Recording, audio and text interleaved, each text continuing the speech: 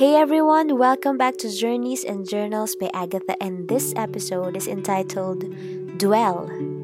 1 Peter 2 4 to 5. You are coming to Christ, who is the living cornerstone of God's temple. He was rejected by people, but he was chosen by God for great honor. And you are living stones that God is building into his spiritual temple. Jesus is the living cornerstone, and through him, we have become the living stones into God's spiritual temple. Jesus laid the foundation, being the cornerstone, so all of us can be living stones that will be laid down and fit into the cornerstone. I am trying to imagine this spiritual temple that God is building. The stones are alive and moving, but they are part of one house. It got me thinking, why would God build a house and even let his son, Jesus, be its cornerstone? This house or temple is not made for anyone else but God. Because God has been desiring to have a house, a home. I know that he is already in heaven. And is heaven not enough for him? He has been in heaven for eternity. But when he created man, he finally had someone to pour out his love on and have a communion with. Jesus had to be the foundation so that we can house the Holy God even if we are sinful in nature as human beings. If Jesus is not the cornerstone, no one can contain God's presence. The house or the temple would always collapse because no man can carry his holy presence.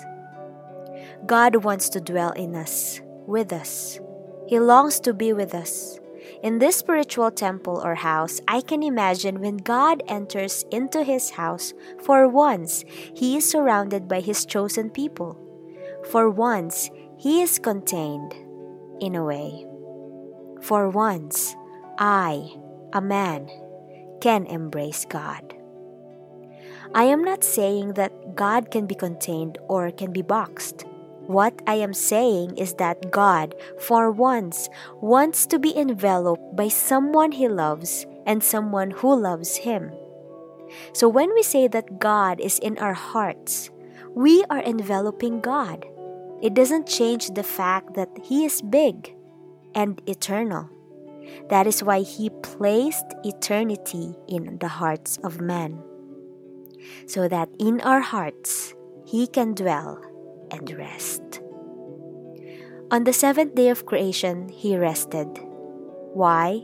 Because on the seventh day, man was already created, Adam. And Adam is with a heart that is capable of eternity. For the first time in eternity, God rested, because man then was perfect and holy, no sin. When man sinned, our hearts were no longer capable of hosting his presence. That is why Jesus had to come. So we can accept Jesus in our hearts and he can purify it. Then God can dwell again. When Jesus came on Christmas Day, there was no room for him in this world he had made. But through his coming, he made it possible for man's heart to house and accommodate God again.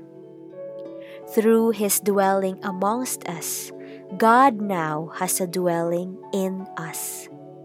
We always like singing songs of us dwelling in the presence and in the house of God. But how about today? We let God dwell in us. When we let Jesus in our hearts, he plans to stay. He plans to be the cornerstone so we can house God through the Holy Spirit. In my walk with God, may I be able to say, Lord, here's my heart. You can rest and dwell in here. But the question is, in this heart of mine, as a living stone in his temple, how hospitable am I to his presence? How do I take care of him when he is home in my heart? Thank you for tuning in today. Until next time.